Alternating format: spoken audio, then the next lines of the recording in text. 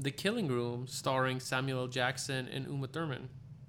What'd you make of it? I'm super excited for that. I can't believe it. I haven't heard of that at all. I'm pretty excited we just watched that. Yeah, it just came out like 4 days ago, and I did not know anything about this movie, and I love just hearing about a random movie that's been made, and you see it's a pretty great cast Incredible of actors. cast. Yes. I almost didn't recognize Uma Thurman. She looks so different. Yeah, I mean, I guess that's kind of what happens, because we have an image of like actresses and actors at a certain age, and they kind of like are like cemented in our minds. Definitely. And you could just kind of feel like people are getting older. Well, Samuel Jackson still hasn't aged. He looks the same in everything. Like, he's been his age, whatever it is, for years. Yeah, and it was just interesting to see Maya Hawke was in it. Yeah, with her mom. That's so fun. Yes, the first, like, I don't know many people that like to do, like, want to work with their parents. I mean, some people do in restaurants, but I can't imagine the world of Hollywood where you're like, your mom is like a really big deal and you're just starting and you kind of like...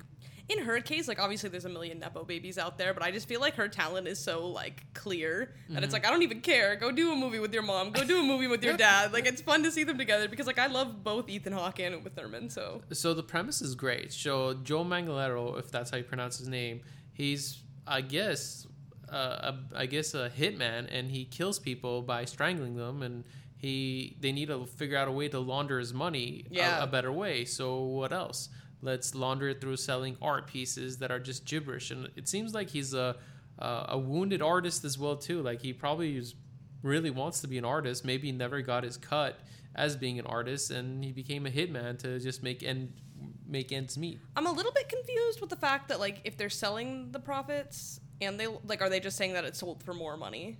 I can only assume for that because they need a way to wash that money. So they'll sell the painting and they'll put some of that money that they sell the painting for with the cash, so the IRS won't trace it. But at this point, when he's making so many paintings and selling for millions of dollars, you don't really have to do any more murder. I know, and I guess what will happen to him is either his like boss or the cartel or the mafia is gonna be like, yo, you've been like, stop killing people. We got like a list of people you need to clean up. But he's like expanding, and like everybody in the art world apparently wants a piece of him, and he's like on a wait list. I mean, it's like, imagine if you knew who Banksy was and you can get Banksy's artwork. Yeah, no, I'm very excited for this because the tone seems like just like serious enough and just goofy one-liner-ish without it being annoying, which is like, I feel like a lot of the times when people go for that type of tone for the movie, it's like really easy for it to go haywire or not come off right. But the way that this was set, at least from the trailer, is like, it looks like they knew what they were doing. Yeah, this kind of reminds me of the movie Get Shorty, where it involved a mob hitman kind of guy, kind of going straight. Okay. And Uma Thurman was in that movie as well too, if I'm not mistaken. Oh, okay. Yeah, with John Travolta. But we'll see what happens. I think this movie, outside of its cast, is going to be like a pretty low budget movie. And I'm going to assume that this movie is going to make somewhere about $200 million. I'm wondering if it's going straight to a streaming service.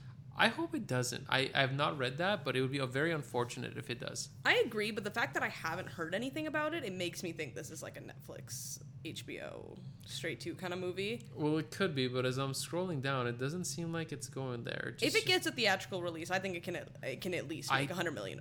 Yeah, at this point, with the writer's strike and actor's strike, I wonder how they're going to play these movies. Honestly, stuff that was probably scheduled just to go to streaming might actually hit the theaters, depending on how many things get pulled. Smart. Like until next year. Smart call. But to me, I think easy $200 million. I give it a thumbs up. You? Yeah, thumbs up. That looks awesome. What you think? How much is going to pull in? $100 million. $100 million? Easy? Easy. Okay, well, that's The Killing Room.